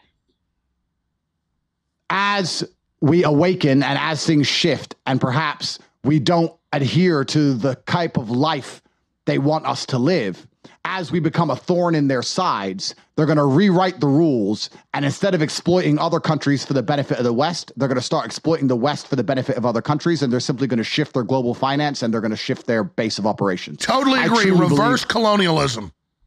Reverse colonialism. They have no problem watching Africa burn for Europe to get rich. And most people don't understand. They also have no problem watching Europe burn for Africa to get rich. They have no problem flipping the script. They have no problem letting Europe burn. They let it get rich off Africa. Now they'll let Africa get rich off of burning Europe. They have no problem with that. And reverse colonialism, I think, is something that's really going to happen in the next 20 to 30 years. As we wake up and as we don't want to adhere to their garbage anymore, and as we have higher standards for ourselves, they're going to sit and go, these people think they're smart. Okay, we'll make them the serfs and we'll just build up our lives somewhere else in Asia or the Middle East. I think the Middle East is going to be the most powerful area for the next 50 to 60 years, personally, is what I believe. But I think that's the pessimistic answer. The positive answer is, ultimately, I do believe we have control. I think the population has control. I think that the closer we get to sensibility and truth and honor is also the closer we get to God. I think that when enough of us band together and resist, it doesn't actually take as many people as you think to inspire the general population to stop adhering to these slave principles. And I do believe that a new age for the West is coming. I think that we are in a much better position than we were 3 or 4 short years ago. But I do also think a lot pins on 2024. So it's very interesting, the situation we're in. It's actually very interesting. Well, I got to say this. I'm very thankful to Paul Watson, who I've known for 21 years, for introducing me to you like 6 years ago, and you've come to Austin. Are they trying to hit Paul? Sorry, are they trying to hit Paul with the same shit? Yeah. That they're hitting me with? Yeah, I don't want to. Well, yes, they are. So it really hasn't broke yet. So but I mean, it's broke, so we can talk about it. I mean, obviously, Paul's a tall, muscular, good-looking dude like you. Literally, I've known Paul for 21 years. He's been here many times, been in Europe with him. Women throw themselves at him, and they have talked to. He's a successful guy. The hundreds of women, and it looks like they found one. So, yeah, they're trying the same thing. That's all it takes. That's all it takes. You offer 100 women a bribe, one of them with no soul or a bone to pick. That's all it takes. Insane. Absolutely. Scary. I feel it's scary. Absolutely. Well, it's their tactics. So, but I'm very glad Paul introduced me to you when you were already successful and, champion at fighting and TV shows and things, but you've exploded since then. But I got to say, you are definitely Andrew Tate 2.0. You were always a great interview, one of the best. I got to say, man, what you're saying, what you're doing is about the best thing I've heard. I mean, I think you're even topping Tucker Carlson right now with your understanding and rhetoric. So congratulations. And I guess that's what we've been told in history is a man's got to go through the fire like a sword to get even that stronger. Is that how you're feeling? Thank you, sir. I super appreciate that. And yeah, absolutely. It's certainly very true. I believe that it's pain that teaches. I don't believe men especially can learn any way besides pain. We talk about learning a lesson the easy way or the hard way. And I'll tell you something. We've all been offered chances to learn a lesson the easy way our entire lives. And guess what? We didn't learn anything and we kept doing it. You could see it with its natural intrinsic inside of men. You'll see a man drive a car too fast and almost crash 100 times. And he won't learn his lesson until he's crashed that car. We only learn things the hard way. It's only pain that can teach a man. Every single time something bad happens to me, that's how I see it. I see it as God teaching me to make me more wise, more formidable, a more capable opponent. And that's how you have to approach life. Otherwise, how else can I make sense of all the things I've been through? And certainly, I don't read very much. I don't study that often. Everything I talk about are just things I've learned from observation. And it's kind of interesting that the world's really not that complicated. The world's only ever been about one thing and always ever will be. It's about power.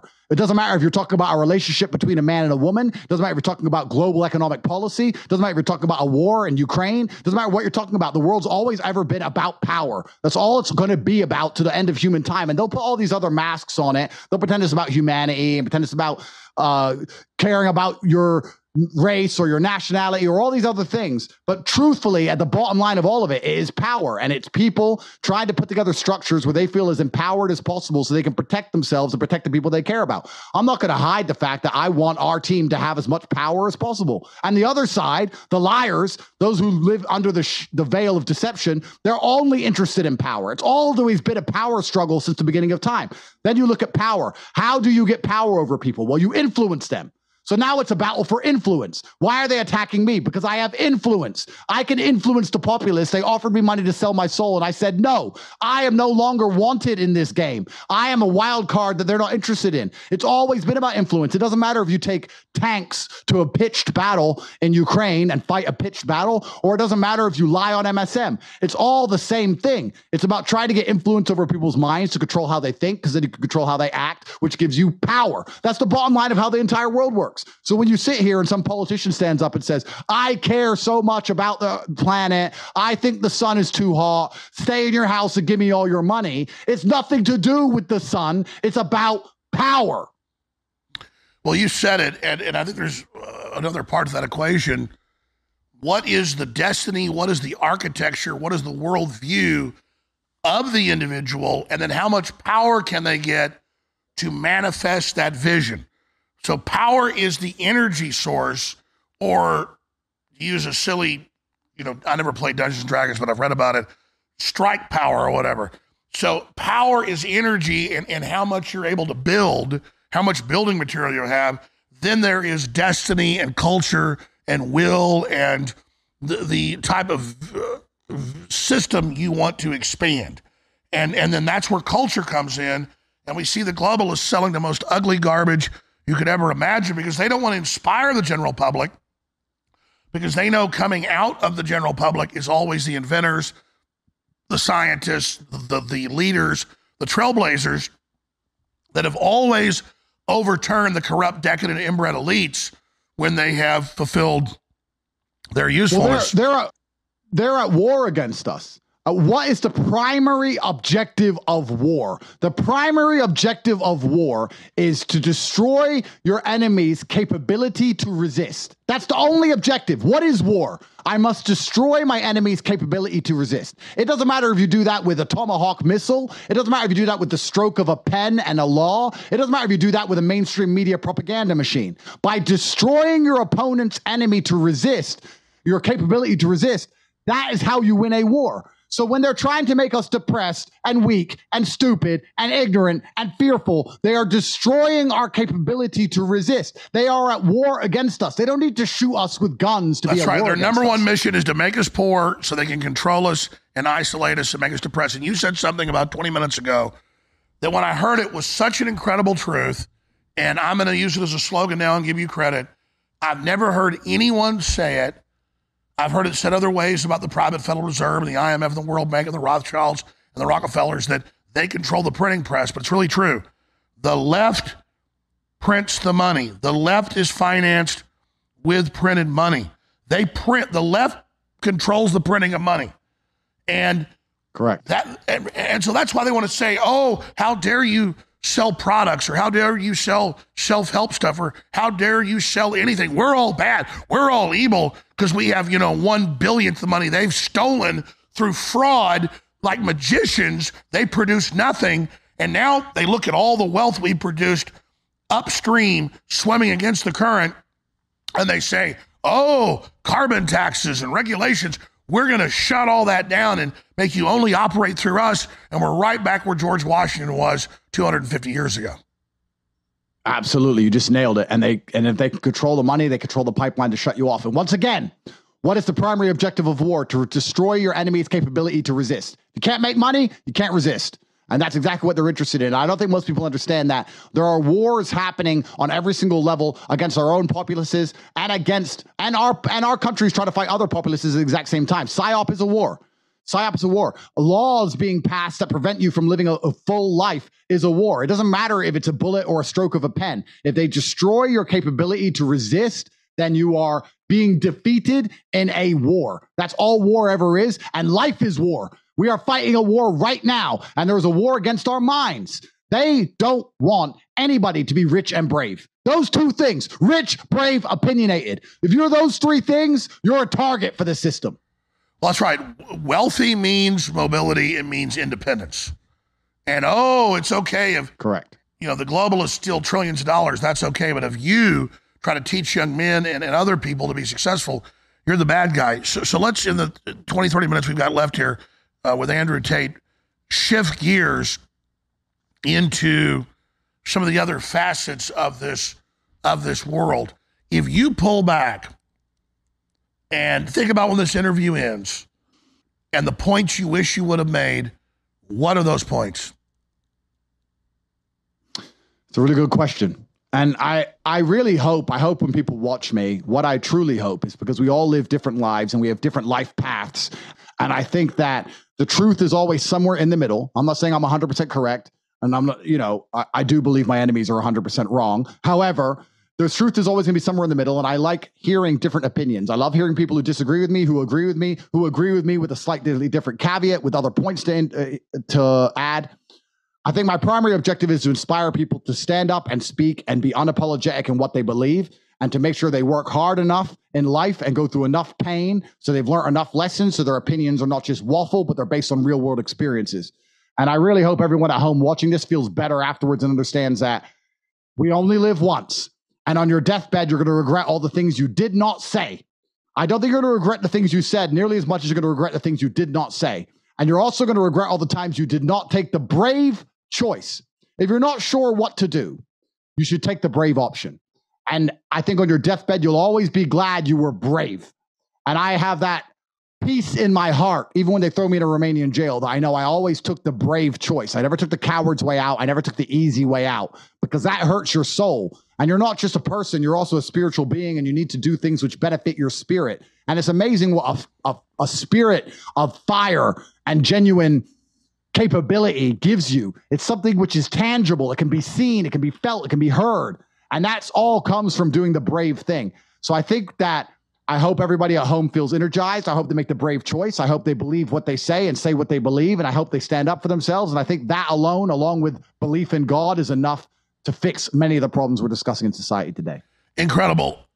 And again, this isn't like simping here, to another dude, but I really do admire people that have courage under adversity. We go watch movies like Bridge Over the River Kwai, based on some of the things that happened in World War II. It's historical fiction where the Japanese are trying to break the soldiers and they don't break, and we admire those people. Well, I mean, I've been following you for many years and, watch your fights and your training and all of it. But most people go into prison and shrivel up and get smaller. You get out of the jail after 3 months in solitary confinement, being fed God knows what, and you're not a roid guy. You can tell you're real muscle. You look like what Arnold Schwarzenegger wished he would have when you came out of that tiny cell. I've never seen anything like that. You look like just an absolute Spartan king charging out of there. What in the hell did you do in there? Endless push-ups, endless, thousands a day. And this is the truth about my message as a whole. God is going to test you, and he's going to see if you really are the man you say you are. It's easy to say you're a tough guy. Then God's going to put you in a position where you get a chance to prove you're a tough guy. I didn't miss a single day's training. I did not miss a single day's push-ups in that cell. I wasn't too depressed to train. I wasn't too sad to train, too anxious to train, too frustrated to train. I trained endlessly every single day. And it's interesting you talk about movies, because it's true.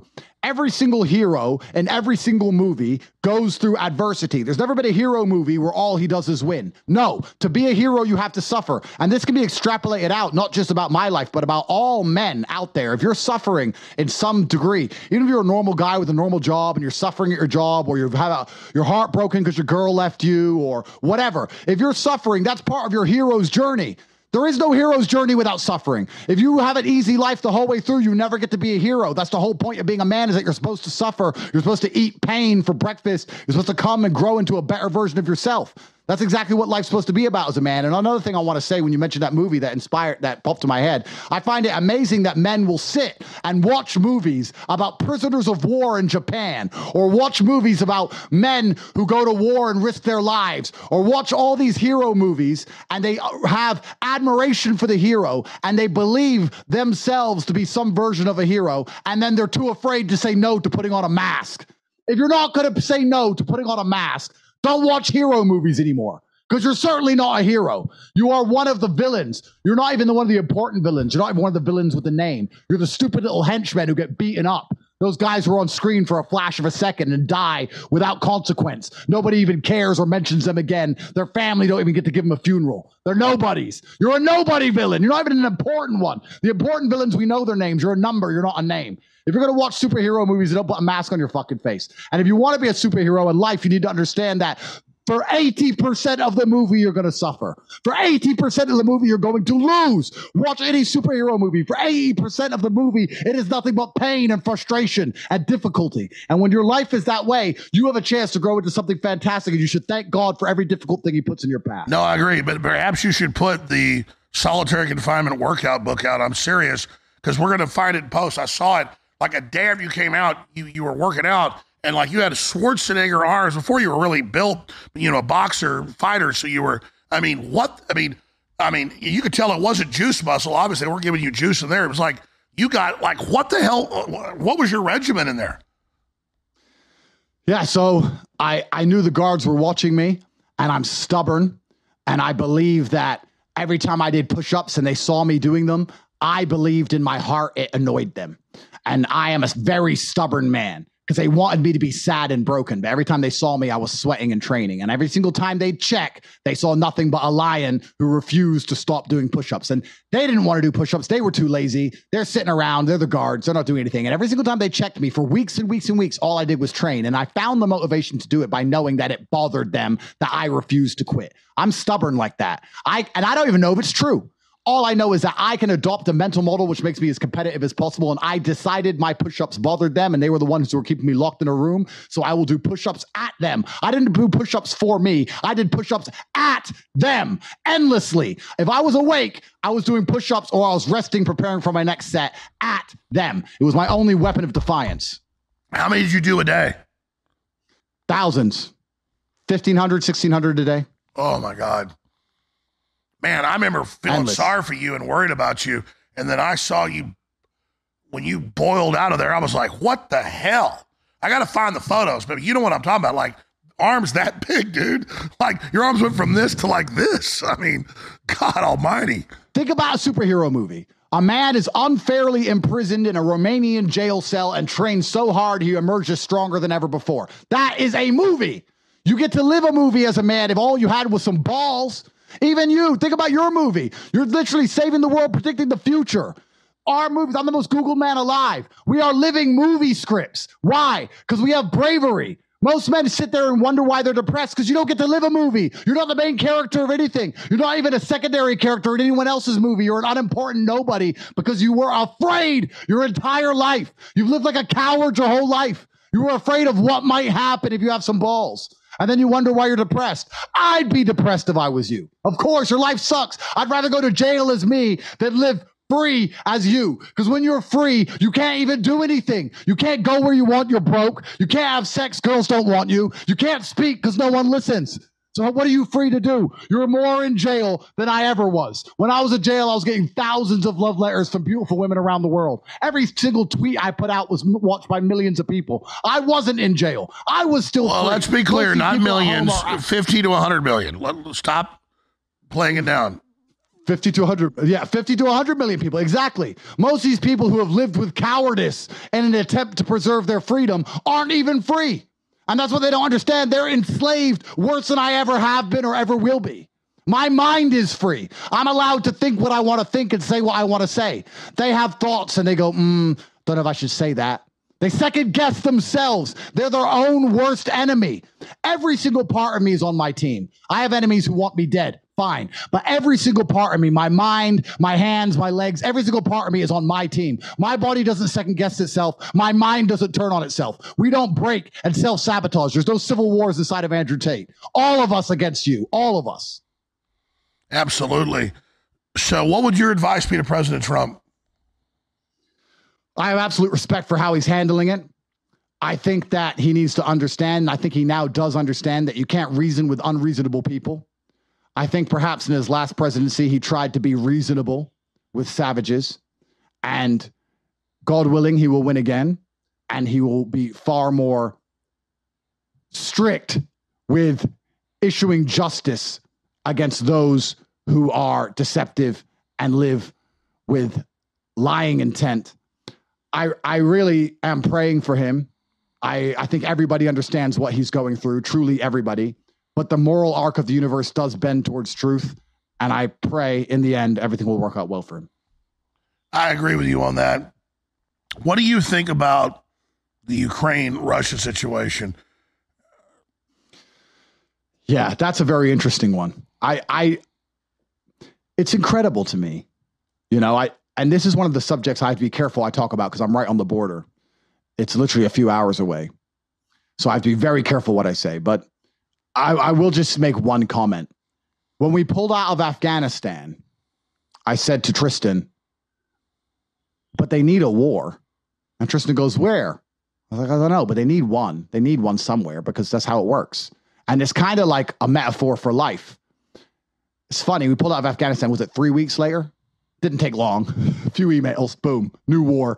You need a war, right? And because I have to be careful what I say about the war specifically, even though I think that sums it up. I think most people understand exactly what I'm saying because I'm on the border of Ukraine. I will say that it's also a fantastic metaphor for life. I don't think war ever ends. It just changes. It just moves. And if you're a man and you're going through something in your life, you think, everything will be fine once this is over. You'll learn that the war has ended in one place and it started again somewhere else, and that war never ends, and we're in a constant state of war. I sit around with my brother and we talk about, man, when this is over and we finally beat this case, we're going to be so happy. But I think there'll be a new war. I think there'll be a new case or a new problem or a new difficulty or a new struggle or new pain. This is never going to end. So war never ends. It just shifts and just moves. And I think, unfortunately, as Afghanistan ended, somewhere had to be chosen. And it's not necessarily about what's right or what's wrong or what's just. It's just about the fact that it's a very unfortunate reality of this world that sometimes people just die and they don't even really know why. And that's what's happening in Ukraine. Let's talk about your brother. I have seen him really kicking ass out there, and he's an amazing guy. Let's talk about Tristan.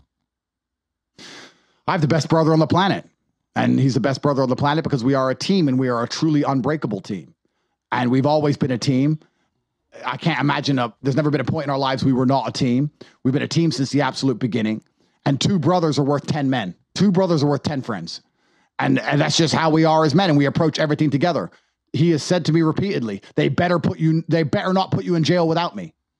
They better put us both in jail. If you're going to jail, I'm going to jail. I was about to say, you couldn't see your brother, you couldn't talk to him, but what was it like in jail? Let's talk about that. And then not seeing your brother that you're so close to talk about that.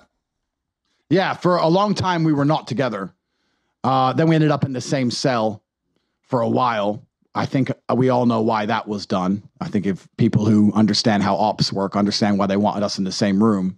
So we were in the same room for a little while. So they were recording you. You said it, Alex.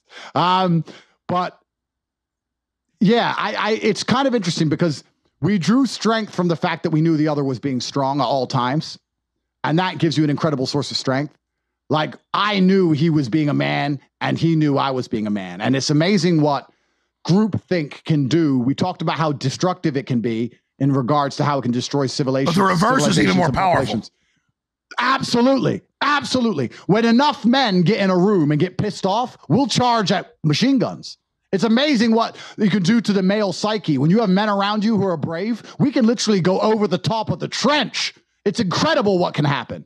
So that's the biggest source of strength for me and my brother. We'll walk in the same room, give each other a nod, don't even say a word, and we're instantly ready to die because we've always been that way. And I only like hanging around with men who think that way. And that's why another reason, if you want to apply it to society, one of the reasons they attack masculine friendship so heavily and try and make out like men shouldn't be friends and being friends with men is gay and all this garbage. They try and destroy it because they want men lonely. Because as a lonely man, you're much easier to kill. By the way, that's a key thing. They make that joke because you love and promote men being strong and you love your brother. They call you gay. How sick claiming someone loves their brother is that. These people are sick. They don't know the strength of male camaraderie. They don't know the strength of kinship. They don't even have any idea because the left are almost all completely alone. Like you said, they don't have it. That's why they hate us, because they ain't got it. Absolutely. And misery loves company, so they try to drag us down to their level. And it's amazing where if you get 9 brave men in a room and 1 coward, that coward will probably still do the brave thing. He doesn't want to be seen as the only coward in the room. Peer pressure is real in both directions, both up and down. A downward spiral is real because people adhere to groupthink, but so is an upwards tornado of truth and justice is also real if people adhere to groupthink. So that's why bravery is so important, and that's why masculine friendship is so important. I can't be a coward. My brother won't let me. He can't be a coward. I won't let him. And it's a feedback loop. It's like one of those. And don't you feel that towards your ancestors? Because anytime fear even creeps in, I think my ancestors were bad sons of bitches. I got to measure up. I'm not even thinking about family. I'm thinking about my ancestors.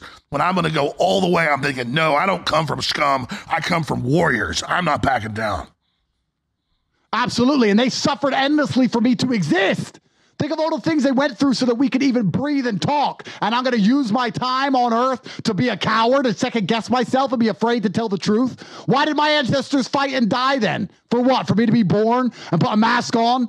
Is that it? And sit around in a coffin apartment and the left's all pedophiles? This is disgusting. And that's what they want. And most men, this is the thing that's very important. It's the final act of destroying masculinity, is that a lot of men no longer have shame. You have no shame left. You should be too ashamed to be a coward. You should be too ashamed to do the wrong thing. Where's your shame? Well, we destroy that, right? We destroy that even in schools with men and stuff. I'll tell you something. My brother can shame me into doing something. He can shame me. He can call me a pussy or a coward, and I'll stand up and say, no, I'm not, and I'll do the brave thing. Shame works for men sometimes. I say to men all the time, men come to me and say, I can't get a girlfriend. I say, it's because you're a loser. You are a loser. Change that fact. Come to me and prove to me you're not a loser. I will shame him, and he will react to it, and his life will improve. But now we have men with no shame. They'll walk around with no shame at all, and then we wonder why we have a whole bunch of cowards. Cowardice is always the easy choice, but you should feel too much shame to take it. That's the problem. I saw you tweet the other day, and we'll put it on screen later in post. We're taping this. But you said, I miss the nightmares. I miss the torture. But don't miss it too much. We don't want them to put you in prison. But you were, I think that was actually, from what you said, a true statement that you're strong outside jail, but you were almost lusting for the crucible again. When I left jail, I had very bad nightmares. For a long time, I couldn't sleep at all. And I was using all that time to obviously be productive. I'm not going to be the kind of person who lays in bed doing nothing. I was training hard. I was working. I was doing as much as possible. And over time, my mind has healed itself. I never took any drugs. I never went to a psychotherapist. I never cried about it. I never tried to, I need sleep. Your brain was wargaming it, and that's what I have. I love my nightmares because they make me stronger. Absolutely. My brain was going through endless scenarios in my subconscious, and my brain was going through them all. And I decided that if God decides I need nightmares right now, then I'm going to take my nightmares. And if I wake up, I'm going to go to the gym. That's it. I'm not going to cry about it or be a bitch. And now over time, my mind has healed itself without any help. Oh my God, brother. That's the thing. I love my nightmares. I used to hate them 20 years ago. I now know it's a war game. I enjoy them. Completely. Now I'm sleeping soundly and I'm angry. I'm getting less done. I have less time. I'm sleeping. I'm like, give me my nightmares back. I want to train like I was training. I was up all night. I was living 24-hour days. Give me my nightmares back. Now I'm sleeping soundly. And that's the thing. It's the mental shift. It's a semantic shift. I'm supposed to be afraid of these nightmares. I'm supposed to want them to go away. Well, I want them back. Now what? Now what are you going to do? You're going to put me in a jail cell? You're going to give them back to me? You're going to give me what I want? Give them to me. I was far more productive. I was a more capable predator with my nightmares. So I want them back. I'm furious. My mind's healed itself. Luckily, I believe God's going to give me another event at some point in my life that's going to damage me again, which is going to allow me to once again enjoy those sleepless nights. I'm not afraid of pain. I'm not afraid of any of it. Alex, I've never been afraid of any of it. So I don't know what they're going to do to me besides put a bullet in my head because I'm not scared. Andrew, I've been on air 29 years. This is the most amazing interview I've ever done, hands down, because we're simpatico, because I've been through a lot of trauma, so have you. And instead of being victims, we realize it made us stronger, and we're finishing each other's sentences, which other men out there that have been taught to be victims and get into it and all this, and I'm not saying I'm the toughest guy around physically or anything, but I mentally have been through a lot, and it's so empowering once you embrace the mission. And that's how we didn't talk before this other than a short call yesterday and some text messages. We are literally finishing each other's sentences because this is the path of the man. This is the path of the warrior. This is the path of the humans. This is the path of the leader. This is the path of victory. It's the path of man. It's the path of victory. And it's the only path to truth. It's the only path to genuine happiness in your heart. There's one path. There's one. That's the reason we're finishing each other's sentences. There is one path to happiness, and that is masculine strength, and that is eating pain for breakfast and becoming a better person. The flavor of life is pain. You try to change the flavor, you're going to end up disappointed, you're going to end up weak, you're going to end up miserable. Accept the flavor and learn to love it. That's the only path to genuine competence and happiness within yourself as a man. Let's, in the few minutes we have left, and I appreciate your time today, talk about common sense things for young people watching or old people watching, anybody watching, to transcend the diversions, the distractions. Men and women trained to fight each other. It's a real fight, but it's stupid. How do we fix that? Black on white, how do we fix that? How does somebody start the first steps? And take your time here, because I'm going to have my earpiece in, but I'm going to take a piss. Let me listen to you. Absolutely. What is the path to rehabilitate? Because you're a grandmaster of this. And I'm not just saying that. I didn't say that in the 6 years I've known you. You're a great, smart guy. Now you've gone to the next level. You get that now. You're saying, persecute me again. That's actually where I've gotten. I almost feel guilty. I'm like, I'm ready to put in a firing squad. I don't care, like you said earlier. So you're a grandmaster now of this. How do people at the lower level who we love and care about, because we need them, how do we take them with us? Absolutely. So here's what you have to do. Every single opinion you have inside of your mind, you need to understand where it came from. Most people at home have very strict, strong opinions about certain subjects, and they don't know where it came from. It may not even be personal experience. It may be from the TV. It may be from somebody who they respected told them. Maybe it's societal pressure. Maybe it's peer pressure. Maybe it was a book. Maybe it was YouTube. If you don't identify where your own ideas are from, then you don't know if they're good for you or not. Do you understand? The first thing you need to do is next time you find yourself having a strong opinion on said subject, you need to sit and say, where did this opinion come from? Then you need to decide, does the source of that opinion care about me? Does it want me to be better? And this is the reason my message is so strong. People will repeat things. Where'd you hear that? Andrew Tate. Well, Andrew Tate wants me to be strong and rich and motivated and be a sovereign individual who believes in speaking up for myself. Andrew Tate wants what's good for me.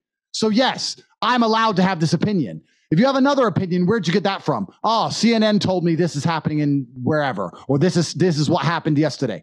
Do they want good for you? Does CNN want you to be strong and rich and successful and motivated and happy? What does CNN want? Why is CNN telling you you're depressed? Do they want you to be miserable? If you do not identify the source of the ideas you hold, of the proof and backup and substantiation you have for the ideals that you repeat, then you can't identify whether they're good for you or not. You need to defrag your entire mind. Every single time you have any kind of strong opinion, you need to sit and say, okay, where did this come from? Another thing you need to do is you need to allow manipulation to find out where your opponent wants you to go and use your mind to break the trap and punish the perpetrator. I will sit and watch MSM in its entirety. I'll watch the entire news report to understand exactly what they want me to believe, and then I'll make sure that I don't believe it. Because most of the time, if you believe the absolute opposite they tell you, you're going to be completely fine. So you need to also be able to digest information, consume information without allowing it to stick to you. It has to be water off a duck's back. You do not want to be ignorant. Allow information in and use your mind to break traps and punish perpetrators. And once you will learn that most of the experiences you have in your life are what you needed to have an opinion. My opinions are based on personal experience, and not just one personal experience, repeated personal experience. That's why it's wisdom. It's not knowledge. You can get a kid who studies books all days long. He may be knowledgeable. He's not wise. That's why old people are wise, because you live it. And when you get wisdom, wisdom is very hard to combat against. So a lot of these people out here who don't really know what to think, or they're saying stupid things, or they seem confused because they're repeating things they've been told to repeat. They don't know where it's from. And the people who are telling it to them, who want them to repeat it, do not have their best interests at heart. Well, I am really impressed. And I've said that about 10 times because I was already impressed before. I don't want to get locked up in solitary confinement, but I almost do now. It's like, it's wow. So we know everything the globalists sell and do is destructive. Let's talk about the globalists themselves briefly here. They've got to know that they can one-dimensionally get power and control and dumb people down and poison things, but that blows back on them and their children and their families, but they selfishly still do it. Is it worth it to reach out? So we've gotten a lot of defectors from the enemy. And point out to them that where they're going is total annihilation, and expand on that. I know they got really scared of you, the same reason they got scared of me. But with you, they went into a full panic mode. I'm actually envious because I want to be their number one enemy. So I'm envious right now. You're an example for me to live up to. That you were convincing their people. You were converting their people. They knew you were right. There was some humanity left in them that you touched. And that's why they hate us so much, because they really love us and they want to join humanity again. Is there some way to offer a bridge to these people before we all destroy each other? It's a really good question. It's a very good question. And it depends on what their goals are. And it depends whether they have any kind of spirit and soul and any kind of belief in the afterlife and any kind of belief in God. I think when you become truly atheistic, that is the end result of being a genuinely bad person. And they're only interested in power and control in this lifetime, and they don't actually care about the consequences of that into eternity. We talk about our ancestors. That requires a degree of spirituality. We talk about God. That requires a degree of spirituality. We talk about our duty to the people who came before us, and our duty to ourselves, and our duty to our souls, and our courage in our mind. All these things require a degree of spirituality. When you're completely atheistic and you have none of that, then all you're interested in is the temporary dopamine that comes from an ego hit. That's all it is. People don't understand that it can be as basic as the temporary dopamine that comes from an ego boost. That's why they want you to wear a mask, so they can get an ego boost, because temporary dopamine is the only thing that's interesting to these people. Dopamine is the only drug they worship. It's the only thing they care about, and that's why they're addicts to outside substances. It's why they're sexual deviants. It's why they do things they're not allowed to do, because the fact that they're not allowed to do it makes it tempting because other people can't do it. It gives them an ego boost. Dopamine. So firstly, before we can even try to reason with anybody, we need to instill a sense of duty and honor in God inside of everybody. And that's why atheism in and of itself is such a destructive movement. And when people say they're an atheist, the thing that's most crazy about that is that they're not. They just worship something else. They worship a pride flag, or they worship climate change, and they go and sacrifice their life for climate change and lay in a road like an idiot. So there's no such thing as an atheist anyway. But when you remove God from people, it's very difficult to reason with them, because there's no baseline to reason with. You can't get traction. There's nothing on the road. They're just a goo. They're just blobs. So let me ask you this. As we talk to the Oracle, Mr. Tate here right now, we always talk about where they want to take us, dehumanize, depopulation, projecting their own hatred of themselves onto us. What would Andrew Tate do? I know it's a free will universe, but if you were king of the world or people voted you in for a 2-year term, what would you do? What do our enemies need to know our goal is? Because we know we're opposing what they're doing, anti-human. We're just loyal to our species, what we do, competitiveness, men, women, our families, love, passion, and we're amazing. We love ourselves. I know you like yourself. I can tell. I like myself too. I'm not perfect, but man, I'm funny. I'm smart. I've got a lot of ideas. I feel good about me. So I see other people. I think, man, I see you doing great and being handsome and smart and rich. Makes me feel good, man. That's a fellow human, man. Look at that great example of us. That's what we need to aspire to. My son aspires to that. But these globalists, they see that and they get pissed. They go, look at that 6'4", super handsome guy that's smart and all this. Well, we got to kill him. I mean, why not? Why don't you try to get your daughter to be with him? It's like they have no no sense of even what a farmer breeding cows has got. They don't like breed the plants to make better plants. They claim they're eugenicists. They're the opposite. They're not trying to make us better. They're sabotaging everything because they're so small, they feel threatened by it. So where do we want to go versus define where they want to go? Because I don't think they even ever think about where they're leading us, because they think they can nuke culture, nuke families, and that gives them power. They've just blown up the sense of their infrastructure. Yeah, very good point. And we're pro-humanist. You said it. We're pro-humanist, and we're pro-people acting like humans, family, love, emotionality. Sometimes I get angry. I'm a man. I don't hide. I'm allowed to get angry. I'm a man. I have emotions. They are trying to turn us into robots, into QR codes. If you had to break it down to the most basic two directions we're heading in, we are trying to promote people to be people. We're trying to be, you nail it, with pro-humanist. We want people to have children and be in love with their children. We want people to feel joy.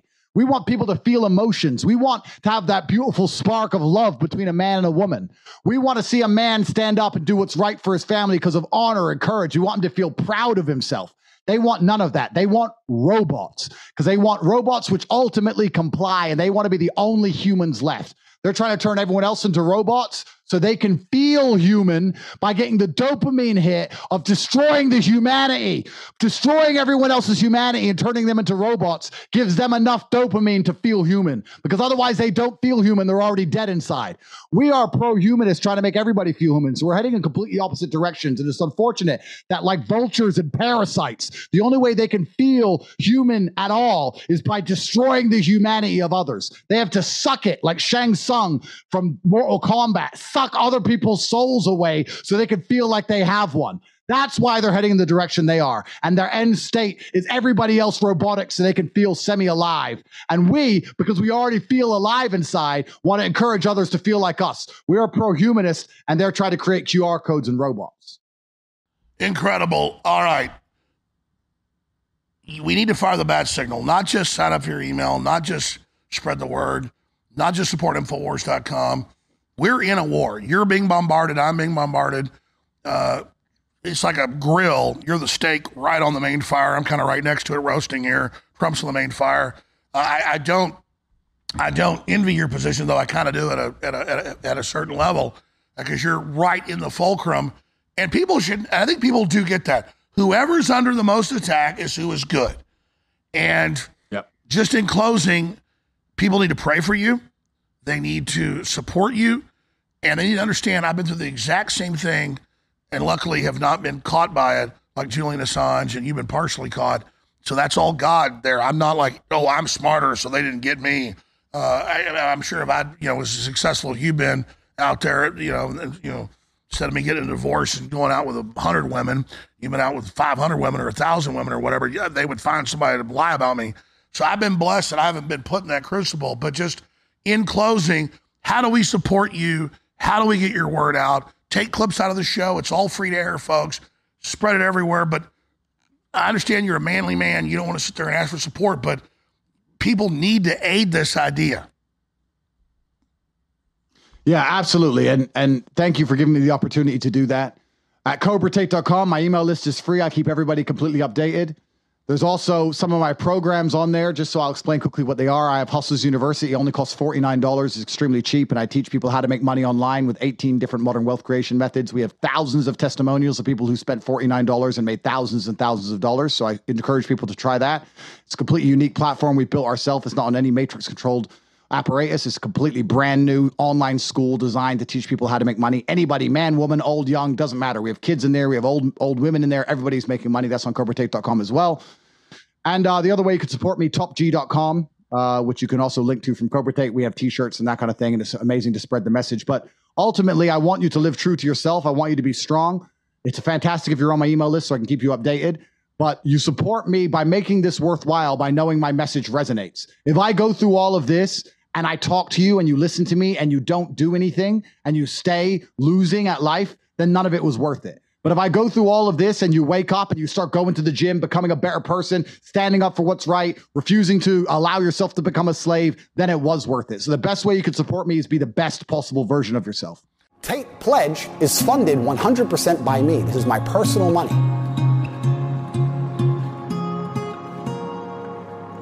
Assalamu alaikum wa rahmatullahi wa barakatuh. Thank you very much, Tate brothers and Prophet Muhammad said, Allahumma salli ala Muhammad.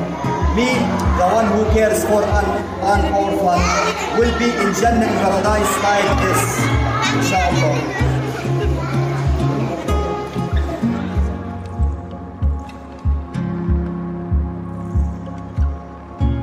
السلام عليكم. بدي صوت السلام عليكم. السلام عليكم. ولو عمو أنتريو. عمو أنتريو. أنتريستيا. أنتريستيا. السلام عليكم, my bro. Which will be donated to Tate Pledge, which will be used to feed children in war-torn countries.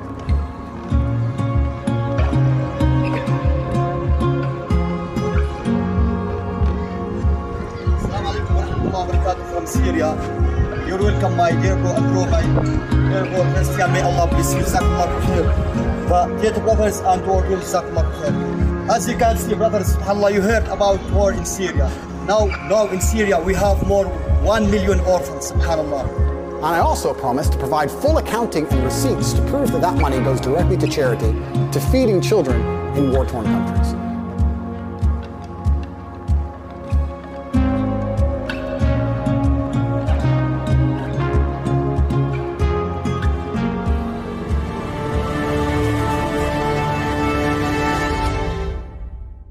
I don't want to go to prison, and I don't want to be set up, though they're in the news trying to get me indicted again right now. But if they put you in prison, it'll make you the next Nelson Mandela. If they put me in prison, it'll do the same thing. So I don't want that path. I'm not trying that path, but it's like if you throw me in that briar patch, that's what happens. And they just can't help what they're doing, and they can't stand the fact that we're not for sale. But if they were selling freedom, we'd join them. They're selling this to, if you look at the globalists and how they live and who they are the most disconnected, pathetic. They have these giant $1 trillion portfolios, not hundreds of billions, folks, trillions. And they should get back to loving themselves again and loving humanity. And I just wish there was some way to reach them. But I guess because they're psychopaths and sociopaths, they can't be reached. So I guess it really is, as George Orwell said, down to the proletariat. We've got to, how do we get, in closing, the general person that drives a truck or is a school teacher or a nurse to realize how powerful they are and what they can do extracurricularly instead of just thinking of themselves as this little person? How do we get little people to realize how big they are?